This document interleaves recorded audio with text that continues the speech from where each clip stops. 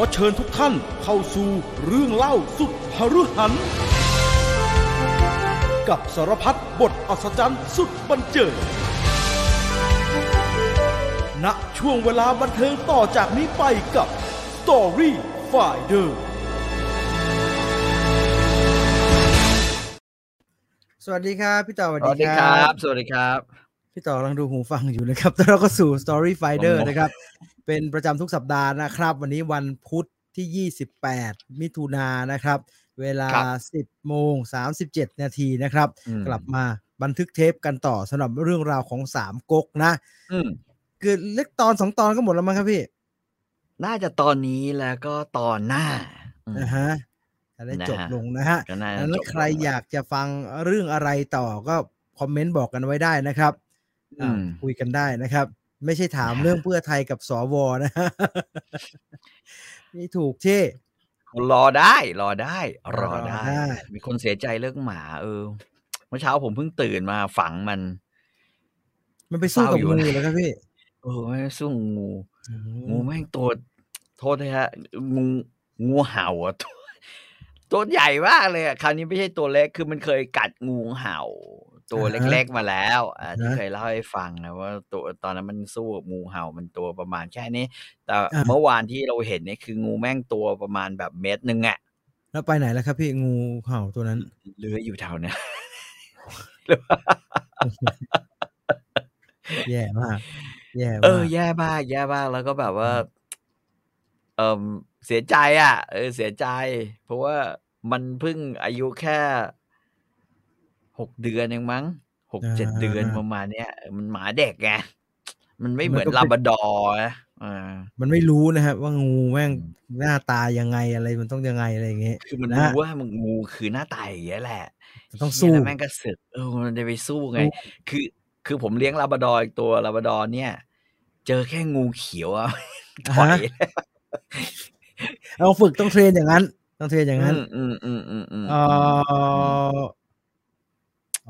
องอย่าปล่อยให้กัดมันห้ามกันลำบากนะครับมันห้ามกันลำบากมันห้ามลำบากมากไม่ใช่เป็นเพราะต้องส่งเนอร์เซอรี่ส่งอนุบาลนะครับมันจะได้ค่อยๆสอนกันได้นะฮะมันหมานะครับดังนั้นใครมีอะไรอยากจะถามนะครับจะคุยกันเรื่องของสามก๊กหรืออีก2ตอนจะจบแล้วนะผมอ่านคอมเมนต์จากคลิปที่แล้วหน่อยละกันว่ามีใครว่าอย่างไรบ้างนะครับStoryFinder ต่อจากสามก๊กขอเป็นเจสันบอลครับอยากฟังนานแล้วเปลี่ยนอารมณ์ดีด้วยนะครับพี่ใหญ่ฝรั่งเมื่อวานมีแว็บหนึ่งผมว่าเฮ้ยกูเอาเรื่องนิกกับพิมพ์มาคุยในรายการดีไหมวะนี่ก็พิมพ์หมาเขียนจดหมายนะครับเดี๋ยวกลายเป็นดราม่าเลยครับพี่โศกเศร้าไม่โลเอนโอติสอะไรเงี้ยไม่แต่คือผมก็มานั่งอ่านนะเพราะว่าลูกสาวผมมันอ่านนิกกับพิมพ์คือแม่เขาให้อ่านเพื่อเป็นการเขาเรียกว่าเกี่ยวกับเรื่องอะไรบำรุงความสามารถทางด้านการสะกดนะภาษาวรรณยุกต์ภาษาครับผมว่ามันก็สนุกดีนะมันสนุกมากๆเลยไม่ใช่สนุกดีเป็นนิยายที่แบบคนเขียนเก่งว่ะเก่งมากเลยคือไม่ใช่รุ่นเราแต่รุ่นแม่คือรุ่นผมเนี่ยได้อ่านนิกพิมพ์เพราะว่ามันเป็นหนังสือนอกเวลาตอนมัธยมต้นใช่ส่วนนิกะอนุทินเนี่ยมันคนละเรื่อง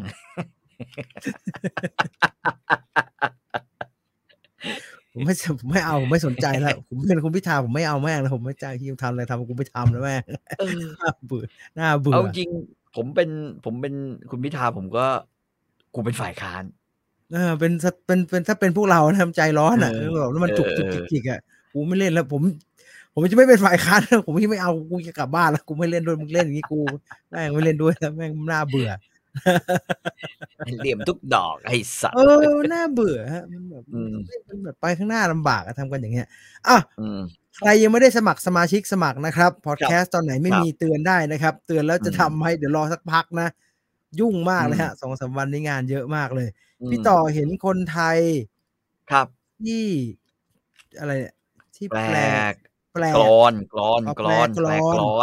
สุนทรภู่เป็นภาษาอังกฤษได้กับสัมผัสไหมผมยังไม่เห็นข่าวนะฮะแต่ว่าถ้าทำได้ก็ดีนะฮะเพราะว่า แต่มันมีนิดหนึ่งก็คือว่าช่วงสุนทรภู่เขียนก็เป็นช่วงเชคสเปียร์เขียนเหมือนกันเพราะฉะนั้นผมคิดว่าหลายๆกลอนของสุนทรภู่ไม่ได้หมายถึงว่าสุนทรภู่ไม่เก่งนะสุนทรภู่เก่งแต่ว่ามันมีอะไรบางอย่างที่ผมว่ามันคล้ายๆงานกลอนของเชคสเปียร์อยู่นะฮะแต่สัมผัสของเรากับสัมผัสของฝรั่งมันก็คนละเรื่องกันนะฮะมันคนละเรื่องกันแต่ว่าแมสเสจมันคล้ายๆกันนะฮะคืออย่างเชคสเปียร์เนี่ยมันก็มีหลายอันที่มาเขาเรียกว่ามากลายเป็นวรรณกรรมของชาติอื่นๆนะผมยกตัวอย่างเช่น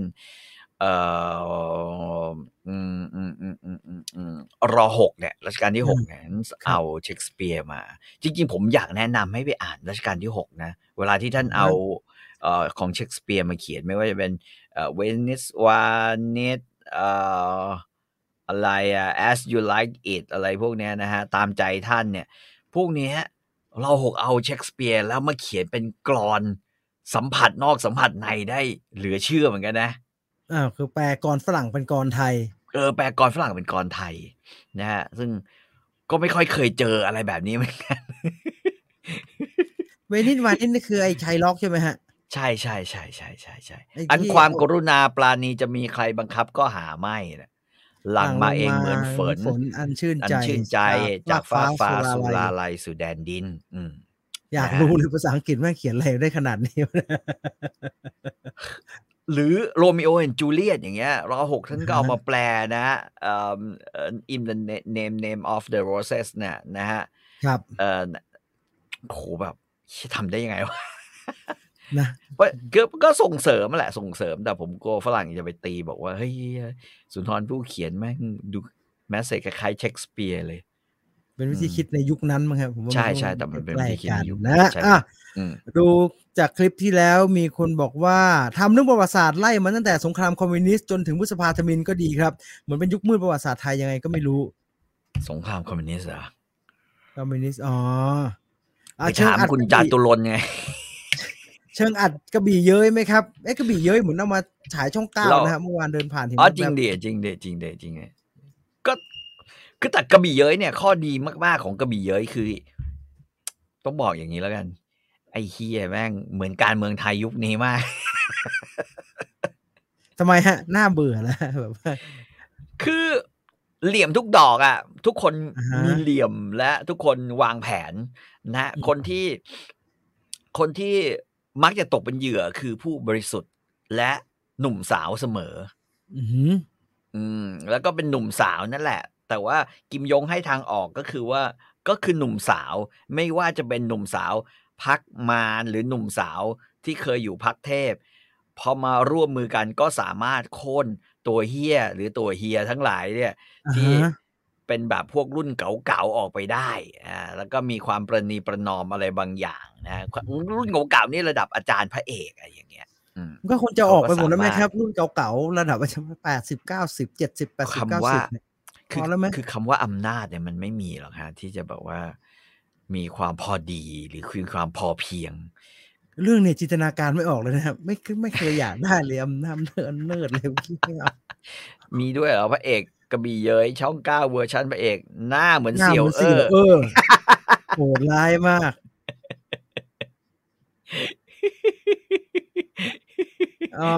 ฟังเพิ่งย้อนกลับไปฟัง Animal Farm อยากจะฟัง1984เครียดนะคือมันไอ้บิ๊กบาร์เตอร์ใช่ไหมฮะในสภาวะที่ผมบอกเลยว่าสำหรับคนที่เชียร์ให้แบบว่าการเวลาเอาชนะความเก่าให้ได้เนี่ยนะฮะตัวแทนของการเวลาตัวแทนของยุคเราตัวแทนของสมัยเราผมว่ามาอ่าน1984แล้วแม่งยิ่งเครียดก็คือเพราะว่า1984แม่งแพ้ก็คือเราไม่สามารถชนะบิ๊กบาร์เตอร์ได้ฮะใช่แม่งแพ้เพราะนั้นพอเราจะปลุกใจเราจะไปดูเลมิสนะฮะคือแม่งแพ้ยับเยินเลยไม่ควรนะฮะมันท้อเปล่าท้อผมบอกแล้วไม่ต้องแพ้หรอกเลิกไม่ต้องเล่นแล้วให้มันทำเลยอยากทำกูยกให้เอาไปเลยไม่น่าเบื่อแต่มันไม่ได้เพราะว่าคือลมแห่งการเปลี่ยนแปลงเวลามันมาเนี่ยมันเป็นอย่างนี้ใช่ไหมฮะมันก็จะเป็นอย่างนี้คือมีใครคิดว่าพรรคก้าวไกล นะฮะจะได้ขนาดนี้จะได้คะแนนขนาดนี้ไหมไม่มีใครคิดผมเชื่อว่าไม่มีใครคิดแล้วพรรคก้าวไกลเองก็ไม่มีใครคิดเพราะว่าคิดว่าวางตัวไว้เป็นอันดับ2เขากะว่าครั้งหน้าถ้าจะได้เยอะน่าจะครั้งหน้าคือครั้งหน้าแต่เมื่อมันมาแล้วก็น่านับถือนะฮะไม่ได้เชียร์แบบนั้นนะแต่ว่าผมก็รู้สึกว่าก็น่านับถือนะเพราะผมบอกแล้วเป็นเราน่ะเลิกไม่มาหมดแล้วไม่เอาแล้วเล่นอย่างเงี้ยกูเล่นแค่ผมไม่เล่นด้วยผมเบื่อเหี้ยอะไรวะเล่นบอลแม่เรียกดูแต่ AR มึงเตะทีไอ้ห่าผมตีแบดผมเคยเป็นเล่นเงี้ยแล้วมึงก็เล่นแต่เล่นเงี้ยครับเส้นกูไม่เล่นกูมึงอยากชนะมึงชนะกูมึงชนะเลยมึงชนะกูไม่เล่นแล้วกูไปกินข้าวเลยเบื่อถามว่ามันอยู่ในกติกาไหมโอ้มันอยู่แต่มันน่าเบื่อเขาเรียกว่าไม่ใช่แบ่งแยกแล้วปกครองเรียกว่าทำให้เซ็งแล้วปกครองทำให้เซ็งคือกวนน้ำคือเราเคยได้ยินคำว่ากวนน้ำให้ใสคือกวนสันส้มแล้วทำให้ตกตะกอนแล้วใสอันนี้คือแม่งกวนให้ขุ่นแกว่งให้ขุ่นแล้วดูแล้วเหมือนไม่มีอนาคตและความหวังให้มันขุ่นเข้าไว้แบบว่าพอเริ่มจะตกตะกอนใสๆก็ไม่รู้แหละตีเอาตีเลยอีกรอบนึงแม่งน่าเบื่อไงไอ้เคียกูก็ทำได้อย่างเดียวคือรอตกตะกอนนี่มันทำอย่างอื่นไม่ได้นะฮะรอกว่ามันจะตกจนใสถ้าใครเคยทำน้ำปูนใสจะรู้ว่ามันใสเนี่ยแล้วมีเฮียสักคนมาเขย่าขวดเนี่ยเฮียรอป่ะมึงรอป่ะแม่เบื่อมาต่อกับเรื่องของสามก๊กกันต่อนะครับย้ำว่าใครที่ยังไม่ได้สมัครสมาชิกนะมีคนสมัครสมาชิกเข้ามาใหม่นะฮะขอบพระคุณนะฮะขอบพระคุณคิดว่าเป็นการต่ออายุมากกว่านะฮะเพราะว่านี่มันจะสิ้นเดือนแล้วหลายคนก็จะหมดอายุไปถ้าอันนี้คุณฟิล์มมี่ถามว่าถ้านี้อันสุดท้ายอันหน้าเป็นอะไรคะผมยังไม่คือจริงๆผมอยากเอาเรื่องนิกพิมพ์มาอ่านให้ฟังผมคิดว่าหลายคนอาจจะไม่เคยได้ยินเรื่องนิกพิมพ์แต่ว่ามันเป็นบันทึกทางประวัติศาสตร์บางอย่างที่น่าสนใจแล้วก็การพูดถึงเขียนเก่งพูดถึงสุนัขได้ออกมาไม่ได้ในเชิงtragic เหมือนเราอ่านไอ้มอมอย่างเงี้ยมอมของมอมคึกฤทธิ์เนี่ยอันนี้คือtragedy มากชีวิตหมาบัดซบเหมือนชีวิตไอลีน่าหมาผมเลยมึงยังไม่ได้โตอะไรแม่งตายแล้วอะไรวะชีวิตเหมือนลูกไอเหมือนไอแบมบี้อย่างนั้นนะคือไม่ใช่สัตว์โลกเมื่อก่อนจะเขียนอย่างนั้นแต่นี่กับพิมพ์ไม่ใช่แบบนั้นนิกพิมพ์ไม่ใช่แบบนั้นนิกพิมพ์เป็นสื่อรักเพราะฉะนั้นนิยายนิกพิมพ์เป็นนิยายว่าด้วยความรักของคนที่คนหนึ่งอยู่ภูเขียววังน้ำเขียวนะฮะโคราชอีกคนหนึ่งอยู่สวิตเซอร์แลนด์อยู่สวิตหรืออยู่เยอรมันวะน่าจะอยู่สวิสมั้งเฮียประมาณนี้แหละไอตัวพุดเดิ้ลใช่ไหมฮะที่อยู่ต่างประเทศใช่พุดเดิ้ลอยู่ต่างประเทศแล้วตลกมากผมไปนั่งฟังเด็กเขาแบบว่าพูดถึงเรื่องนี้ผมไม่ถึงกับเด็กครับว่าเขาบอกพิมพ์เป็นตัวเมียผมเถียงเลยว่าพิมพ์ตัวผู้พิมพ์ตัวเมียสิครับพี่หมาพุดเดิ้ลตัวนั้นน่ะตัวผู้ในนิยายก็บอกว่ามันเป็นตัวผู้แล้วนิกเป็นตัวเมียเหรอฮะนิกก็เป็นตัวผู้ฮะตัวผู้ทั้งคู่นี่สายวายนี่มาก่อนการขนาดนั้นเลยเหรอฮะนิกทั้งนิกและพิมพ์เป็นตัวผู้แต่ว่าคนอ่านซึ่งอันเนี้ยประหลาดมากคือตั้งแต่สมัยเด็กๆแล้วชอบคิดว่าพุดเดิ้ลเป็นตัวเมีย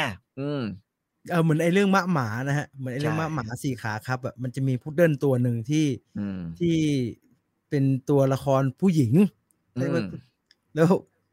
มันต้องยืน2 ขาอย่างนี้ได้ฮะแล้วเดิน2 ขาปรากฏว่าผมก็ไอ้เหี้ยพุดเดิ้ลตัวนี้เรื่องทำไมมันใส่บิกินี่ตลอดเวลา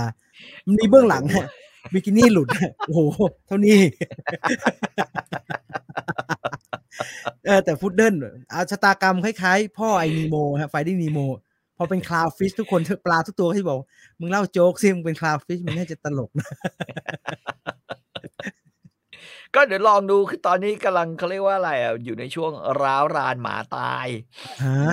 ก็คืออยากทำอะไรเพื่อหมาบ้างด้วยการเอาเรื่องหมามาแล้วกันนิกกับพิมพ์มาเล่าดีเหมือนกันไอ้เรื่องนี้จะแปลไม่ใช่มอม มอมแม่งเศร้าม อม มอมเป็นเหี้ยอะไรที่เศร้ามาก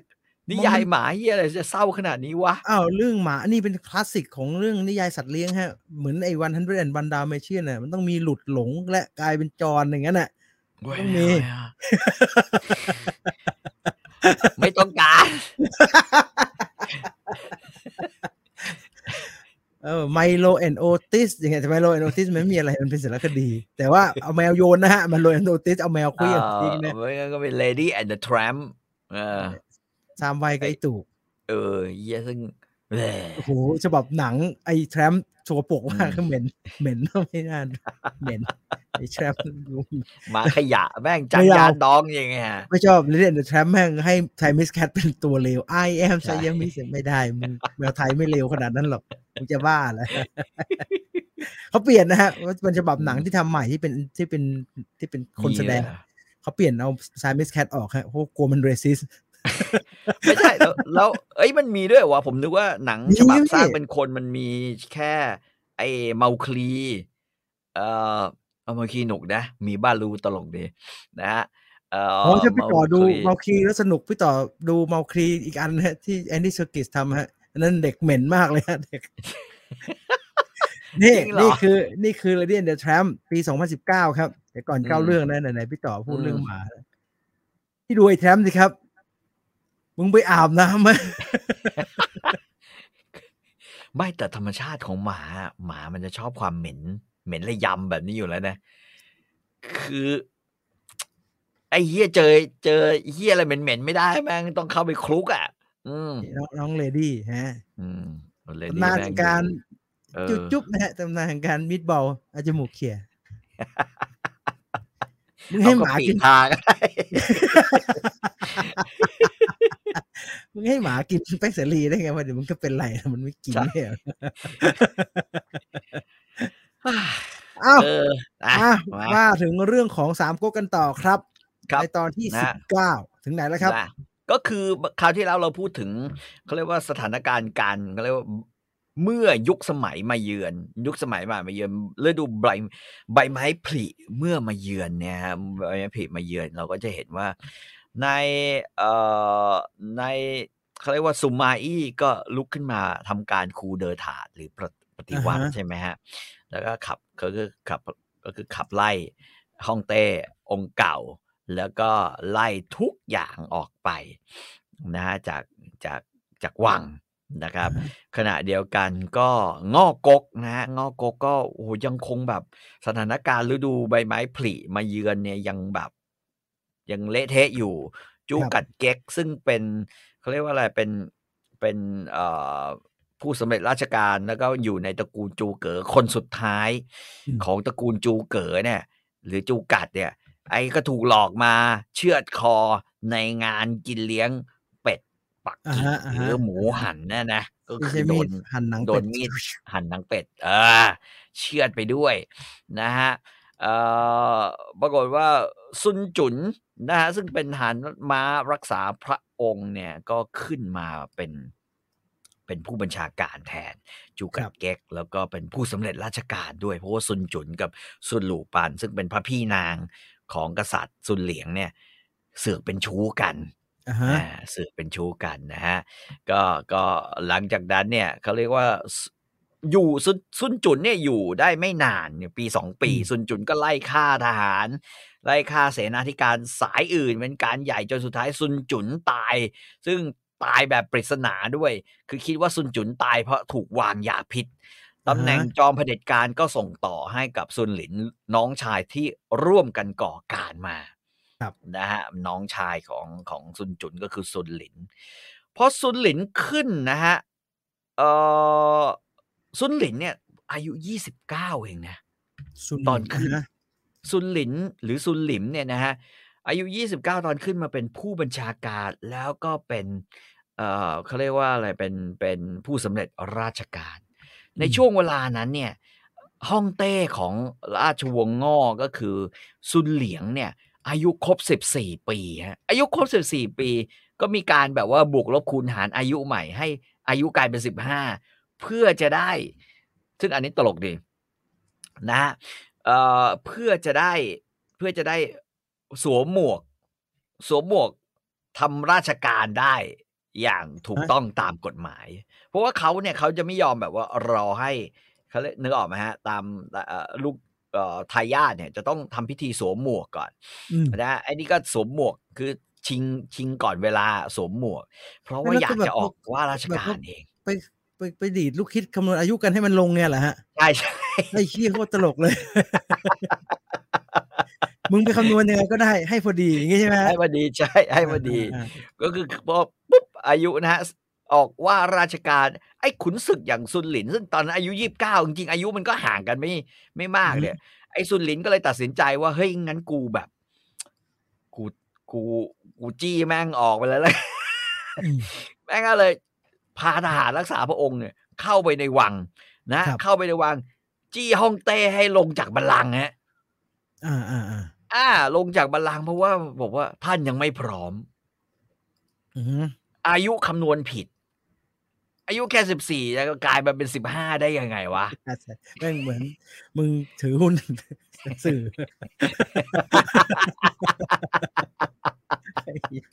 อะไรก็ได้หาเหตุผลก็หาเหตุผลมาคำนวณผิดก็เลยให้สละราชบัลลังก์ครับบอกว่ายังไม่ถึงเวลาช่วงนี้ให้คนอื่นเป็นฮ่องเต้ไปก่อนนะฮะ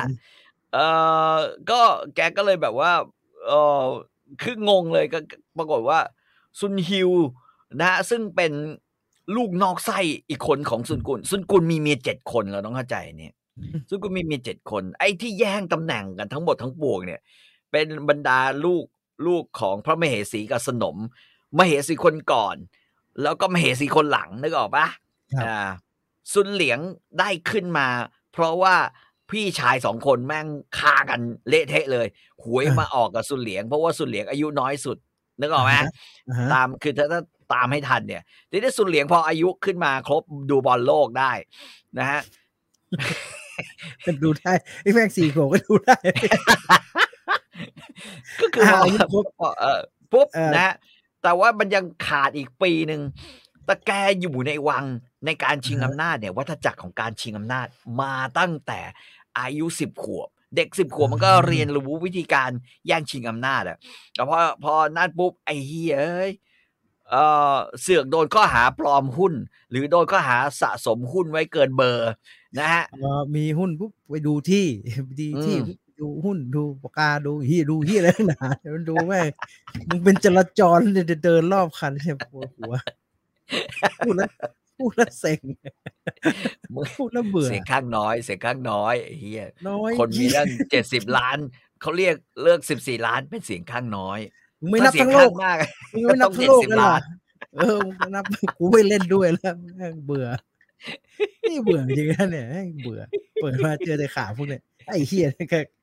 น้ำไม่ไหลร้องสสไหนร้องสสคนไหนที่เป็นอะไรกันนักหนาเบื่อนั่นแหละนะฮะก็ปรากฏว่าซุนเหลียงก็เลยต้องสละหมวกนะที่แบบว่าเป็นหมวกแล้วก็แบบหมวกปลอมนะแล้วก็สละราชบัลลังก์เลยนะซุนหลินก็บอกว่าเอาคนที่ดูมีวุฒิภาวะมากกว่านี้หน่อยแล้วกันนะก็เลยเรียกให้ซุนฮิวซึ่งเป็นอย่างที่บอกลูกนอกไส้เป็นลูกประมาณเมียคนที่6ของซุนกวนแต่คำว่าเมียซุนกวนไม่ได้ว่าเมียแต่งอาจจะเป็นเมียแบบว่ามึงก็เป็นแบบสนมปลายแถวอย่างเงี้ยนะฮะซุนฮิวแต่เดิมเนี่ยไม่เคยคิดว่าจะบุญหล่นใส่ตีนบวมแบบนี้ซุนฮิวเดิมตอนที่ซุนกวนยังมีชีวิตอยู่เนี่ยเป็นอ๋องแห่งหลังหยานะฮะใครเคยอ่านนิยายหรือดูนะฮะเกี่ยวกับเรื่องอะไรหยางหลาปังเนี่ยหยางหลาปังเนี่ยก็จะรู้ว่าแม่งไอ้เฮียเรื่องนั้นพระเอกแม่งโคตรหล่อเลยอ๋องหลังหยานี่แม่งใช้ได้อยู่นะฮะปรากฏว่าแกมาเกิดภัยการเมืองฮะเพราะว่าแกแต่งกับลูกสาวของลูกของลูกสาวของซุนกวนอีกคนหนึ่งซุนกวนมีลูกสาว2 คนคือซุนหลูปานกับซุนหลูอี้แล้วซุนหลูอี้ก็มีลูกสาวซุนฮิวเนี่ยท่านอ๋องแห่งหลางหยาก็แต่งกับลูกสาวซุนหลูอี้นะฮะพอพี่สาวตัวเองเนี่ยทำรัฐประหารใช่ไหมจริงๆก็ร่วมมือกับซุนกวน ซุนหลู่ปันก็ตัดสินใจเชือดน้องสาวตัวเองนะฮะคือซุนหลู่อี้นะแล้วเนื่องจากว่าบอกว่าซุนหลู่อี้เนี่ยไปหมกมุ่นอยู่กับอะไรอ่ะรัชทายาทองค์เดิมเพราะฉะนั้นซุนหลู่อี้ก็ต้องตายนะพอซุนหลู่อี้ตายเนี่ยคนที่เกี่ยวข้องก็คือว่าลูกสาวซุนหลู่อี้ก็ควรจะต้องตายด้วยแล้วคนที่แต่งกับลูกสาวซุนหลู่อี้ก็ต้องตายด้วยนะปรากฏว่าซุนฮิวเนี่ยไม่ยอมฆ่าเมียตัวเองเขาส่งไอ้นี่มาแล้วนะไอ้เชือกมาให้รัดคอนะฮะเอาเชือกมาให้รัดคอปรากฏว่าซุนฮิวตัดสินใจคืนเชือก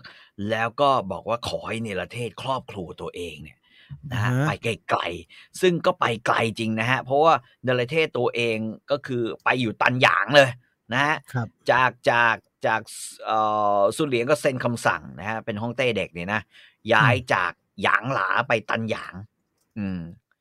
แล้วก็ยังไม่หนำใจฮะเขากลัวไหมพี่ชายคนนี้ก็เลยย้ายไปอยู่ไขว้จีอีกแม่งโคตรไกลชิบหายเลยนะไปอยู่ไขว้จีแต่สุดท้ายพอไปอยู่ไขว้จีนั่งอยู่เฉยๆก็ไม่เลวเหมือนกันนะฮะเพราะว่าเขาก็ฟาดกันสู้กันชิบหายเลยสุดท้ายไอ้ซุนเหลียงซึ่งอายุครบสวมหมวกซุกเรื่องการอายุเรื่องสวมหมวกไว้ก็โดนปลดโดยผู้บัญชาการทหารสูงสุดนะฮะแล้วซุนฮิวก็เฮียอยู่ๆก็ได้กลับมาเป็นฮ่องเต้เฉยเลยนะฮะแต่ซุนฮิวเนี่ยประหลาดอย่างหนึ่งนะฮะซุนฮิวเนี่ยดูเหมือนจะเป็นคนอ่อนนอกใช่ไหมตอนแบบว่าเขาเรียกว่าบอกให้ประหารเมียแกก็ไม่ยอมใช่ไหมแต่แกขออนุญาตย้ายตัวเองไปอยู่ไกลๆไปโดนเขาเรียกว่าข้าราชการท้องถิ่นรังแกก็เฮียก็ยอมอดทนแล้วก็ยอมโดนเด้งอีกรอบนึงนะไปอยู่ไขว้จีอย่างที่บอกนะไปอยู่มันก็ไกลนะมันไกลจากแบบศูนย์อำนาจมากแล้วสุดท้ายอยู่แม่งกลับมาได้เป็นฮ่องเต้ครั้งหนึ่งคนก็บอกว่าโอ้ยไม่มีอะไรหรอกคงเป็นฮ่องเต้หุ่นเชิดนะฮะเหมือนกับซุนเหลียงเพราะว่ามันก่อนหน้านี้มันเชิดเกือบทุกคนเลยเนี่ยฮะมันเชิดเกือบทุกคนเลยไอ้ซุนจุนซุนหลิมเนี่ยมันเชิดทุกคนนะฮะปรากฏว่าพอเอาเข้าจริงซุนฮิวนี่เป็นพวกอ่อนนอกแข็งในนะฮะเพราะว่านะพอเข้ามาเจอกันเนี่ยก็บอกว่ามันมีเรื่องให้บาดหมางกันระหว่างซุนฮิวกับซุนหลิมก็ซุนหลิมเนี่ยนำอาหารกับสุราเข้าวังฮะแล้วเชิญให้ฮ่องเต้เนี่ยมาเสวยพระกรยาหารร่วมกันเพื่อเป็นเกียรติแก่ตัวเองเอากันมาเนี่ยนะ ปรากฏว่าซุนฮิวปฏิเสธเพราะซุนฮิวปฏิเสธไอ้ซุนหลินก็เลยบอกไม่มีคนกินเหล้าด้วยแม่งเลยไปกินเหล้ากับนายทหารที่เตียวเป๋านะฮะหรือจางปู้เตียวเป๋าหรือจางปู้เนี่ยฮะก็คุยกันในภาษาแบบเมานะเขาบอกว่าแม่ทำเป็นหญิงตั้งขึ้นมากับมือทำเป็นหญิงจริงๆอยากจะปลดเมื่อไหร่ก็ปลดได้ว่าอย่างนั้นเลยนะไอ้เตียวเป๋าฟังแล้วก็แบบว่านะก็ไปเพชรทูลเลยนะไปทูลให้ทราบซุนฮิวก็แบบว่าแต่ว่าก็วางแผนฆ่าไอ้ซุนหลินเอาไว้แล้วนะก็เขาเรียกว่าเริ่มเขาเรียกว่าอะไรนะเรียกเขาเรียกว่าแกก็บอกว่าจะวางแผนก่อกบฏกันนะฮะซุนหลินจะวางแผนก่อกบฏแน่นอนนัดแนะทุกคนวิธีของเจ้าในสมัยก่อนเนี่ยแบบนี้ดีที่สุดก็คือการโจมตีอีกฝ่ายหนึ่งนะฮะอีกฝ่ายหนึ่งก็คือไม่จงรักภักดีไม่จงรักภักดีคือไอ้ซุนหลิมเนี่ยมันก็คงไม่ค่อยจงรักภักดีเท่าไหร่เพราะมันเป็นคนตั้งขึ้นมาเองเดี๋ยวบอกว่ามันเรียกเหมือนได้เรียกเด็กเมื่อวันซืนอย่างเงี้ยนะปรากฏว่าพอถึงเวลาเกิด สงครามคือเกิดข่าวว่าจะมีการยกกองทัพเข้ามาจากฝ่ายเว่ยกกครับซุนหลิมก็เลยบอกว่าต้องออกไปคุมกองทัพด้วยตัวเองจะเดินทางไปอู่ชางเนี่ยถ้าเกิดใครจำได้ก็จะอู่ชางก็คือเมืองที่เป็นต้นกำเนิดของโควิดแถวๆนั้นนะพื้นที่แถวๆนั้นเลยก็เลยฮะอู่ชางใช่เตรียมจะไปรับมือใช่ไหมก็ทันทีที่แบบว่าวางแผนเก็บของจะออกเดินทัพไปอู่ชางแกก็ร่วมมือซุนฮีก็ส่งสิกนะร่วมมือกับไอ้จางปู้หรือไอ้เตียวเป๋าเนี่ยกับอีกคนเนี่ยนะฮะเพื่อลอบสังหารงานเลี้ยงพระราชทานอีกแล้วงานเลี้ยงกาล่าดินเนอร์เพื่อพระราชทานให้ทำศึกอย่างมีชัยฮะก็เข้าร่วมงานเลี้ยงก็ทันทีที่ดื่มสุราเขาก็บอกว่าใช้วิธีแบบว่ายกดื่มขอให้ท่านแม่ทัพแบบว่าจงมีชัยกลับมาก็ปาแก้วเปี้ยงปาแก้วเลยนะทุกคนพอปาแก้วก็ชักดาบก็จ่อคอฟับเลยนะท่านผู้บัญชาการทหารสูงสุดก็โดนทหารในวังทหารรักษาพระองค์ของซุนฮิวเนี่ยจ่อคอหอยเข้าไปนะครับแล้วก็บอกว่าให้ยอมแพ้ปรากฏว่าพอยอมแพ้ปุ๊บเนี่ยเขาเรียกว่าอะไรเดียฮ่องเต้ก็ขี่ม้าออกจากวังในของตัวเองจากวังในของตัวเองกุ๊บกับถือดาบเข้ามาเลย ถือดาบเข้ามาในงานเลี้ยงปกติเขางานเลี้ยงเวลาเลี้ยงอะไรแบบนี้เขาเลี้ยงที่ท้องพระโรงนึกออกปะครับไอ้นี่ก็เลี้ยงกันที่ท้องพระโรงแต่ว่าตัวฮ่องเต้เนี่ยยังไม่มาฮ่องเต้เดี๋ยวรอเลิกงามยามดีค่อยออกมาพอไอ้พวกทหารบอกดื่มให้เขาเฮียปาแก้วตรงมุมทันทีใช่ไหมจ่อกันเลยไอ้นี่ก็ฮ่องเต้ก็ถึงเวลาปุ๊บเรียบร้อยแล้วก็ขี่มาปุ๊บซุนฮิวเข้ามาไม่พูดอีร่ำคารมอะไร พระเจ้าซุนฮิวก็คว้าดาบมาฟันคอของซุนหลิมจบชีวิตตัวเองตอนอายุประมาณ27-28นะฮะต้องบอกว่าอายุไม่แน่แต่ประมาณ27-28ซุนหลิมก็เสียชีวิตคอขาดกลายเป็นผีหัวขาดไปตายทันทีตายจริงๆซุนหลินเนี่ยถ้าจะนับไปก็ถือว่าเป็นพระญาติส่วนหนึ่งเหมือนกันเพราะเป็นตระกูลซุนครับนะเรียกว่าขบวนยังเติร์กโดนโค่นง่ายมากเลยนะฮะขบวนยังเติร์กแต่ว่าซุนหลินเนี่ยนะฮะตอนตายก็ยังไม่ได้พูดอะไรมากแต่ว่าผู้ที่เกี่ยวข้องเนี่ยนะฮะก็ขอร้องให้ลดสถานะของครอบครัวของซุนหลินเนี่ยให้เหลือให้กลายเป็นทาสปรากฏว่าซุนฮิวพระเจ้าซุนฮิวนี่เข้มแข็งหรือว่าโหดเหี้ยมกว่าที่คิดเอาไว้เยอะนะฮะก็ไม่ไว้ชีวิตแก่ใครเลยนะฮะซุนฮิวพระเจ้าซุนฮิวประหารครอบครัวซุนหลิมแล้วก็ซุนจูทั้งหมดเลยไม่ว่าจะเป็นเด็กผู้ใหญ่นะฮะคนแก่เขาบอกว่าทายาทนะฮะไม่ว่าจะเป็นซุนจูนะซุนเอิญซุนการซุนไข่โดนซุนฮิวประหารเรียบ ฆ่าตายหมดเลยเอาว่าญาติซุนสายซุนเนี่ยนะฮะโดนประหารชนิดไม่เหลือสภาพเลยเฮี้ยนเต้นะฮะกลายเป็นแบบนั้นไปแล้วก็คนที่ร่วมก่อการคือจางปู้เตียวเป่ากับบั่นเฮกเนี่ยนะฮะภาษาจีนกาเรียกผูหยั่งซิ่งซึ่งก็ไม่ได้มีความสามารถพิเศษอะไรนอกจากทำให้เกิดการปฏิวัติขึ้นมาได้นึกออกป่ะแกก็แต่งตั้งคนหนึ่งคือไอ้จางปู้เนี่ยเป็นผู้บัญชาการทหารสูงสุดแล้วก็ไอ้บั่นเฮกเนี่ยขึ้นมาเป็นนายกรัฐมนตรีหรือเป็นนายกรัฐมนตรีของแคว้นแทนครับอันนี้เป็นเรื่องปกติว่าเวลาปฏิวัติหรือปฏิรูปหรือคูเดอร์ถาขึ้นมาคนที่ได้รับตำแหน่งสูงส่วนใหญ่ไม่มีความสามารถส่วนใหญ่ไม่มีความสามารถเลยทำไมต้องเลือกอย่างนั้นฮะคนใกล้ชิดไงเพราะร่วมมือกันในการลอบสังหาร เอาระบบโควต้าอีกแล้วเนี่ยได้ไม่เจริญนะฮะก็จะเป็นลักษณะแบบนั้นขึ้นมาซึ่งอันเนี้ยเป็นลักษณะที่หลายคนแบบว่าพูดเหมือนกันเหมือนเวลาอาร์เจนตินาทหารลุกขึ้นมาปฏิวัติไอ้เหี้ยนายพล3นายพลของมันเนี่ยแม่งไม่มีความสามารถเหี้ยอะไรเลยนึกออกมั้ยนอกจากซื้ออาวุธที่ห่วยแตกแล้วแม่งฝีไปแตกตอนสงครามฟอล์กแลนด์คือ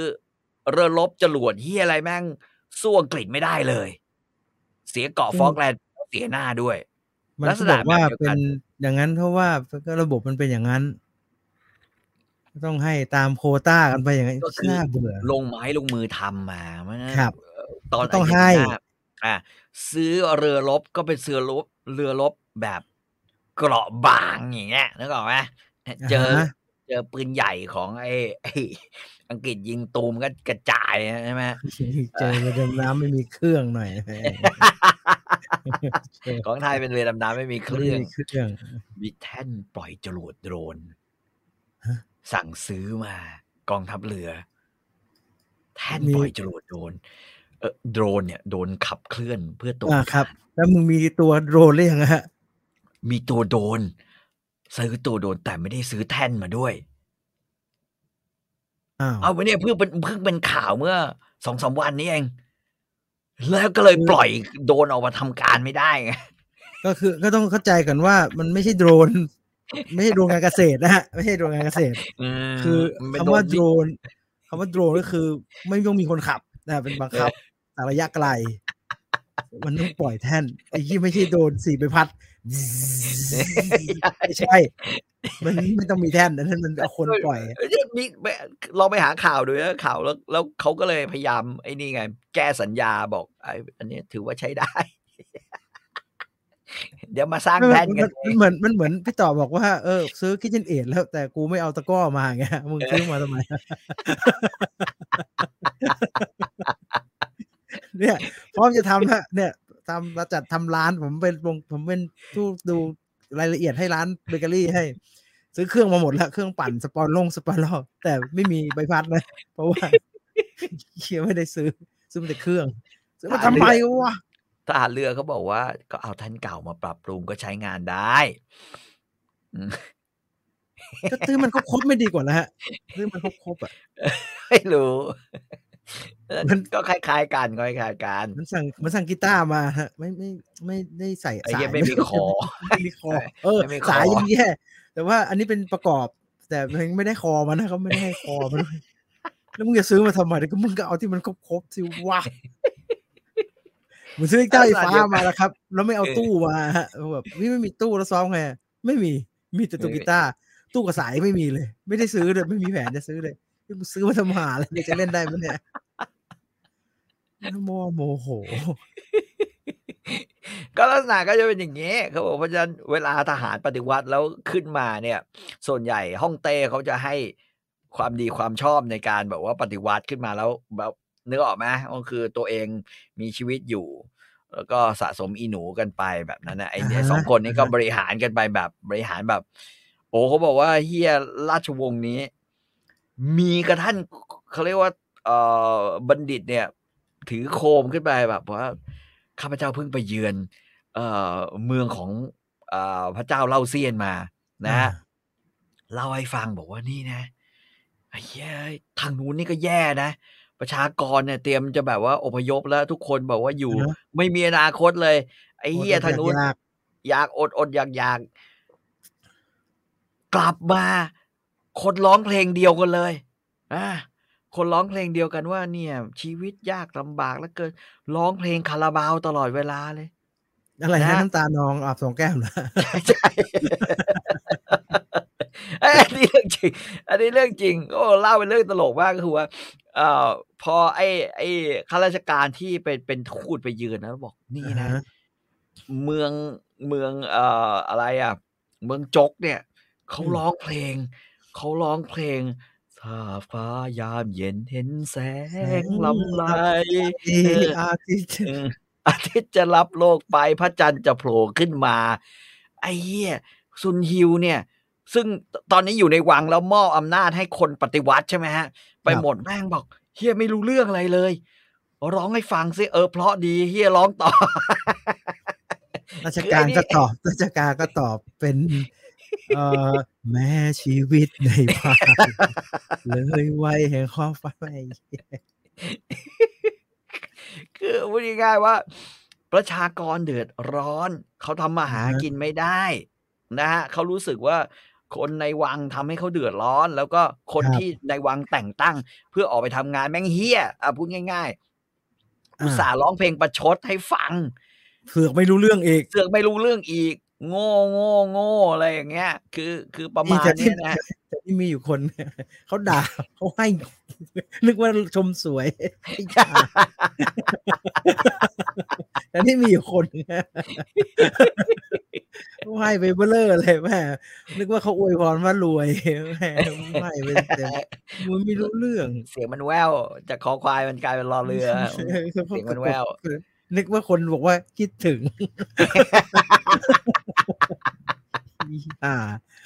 ต้องด่าตรงๆใช่ไหมมึงถึงจะรู้เรื่องเนี่ยก็ประมาณนี้ก็กลายเป็นแบบโอ้ทุกคนแม่งอนาคตไม่มีเว้ยข้าราชการเก่งๆก็คือที่ดีๆเก่งๆก็คือถวายบังคมลาออกแล้วก็กลับไปนอน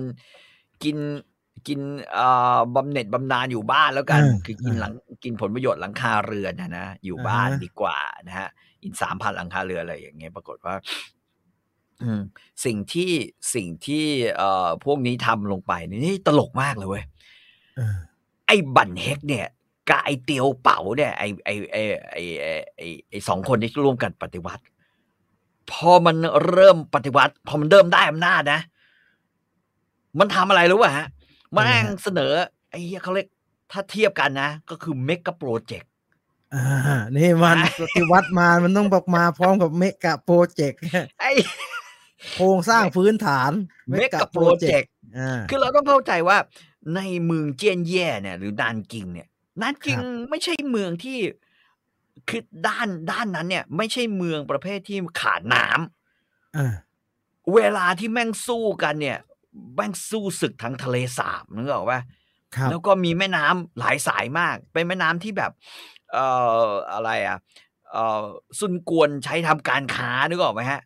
เก็บผลประโยชน์ทางน้ำเนี่ยแล้วมีทะเลสาบเยอะโจรที่อยู่โจรคนเถื่อนเนี่ยก็คืออยู่ตามทะเลสาบ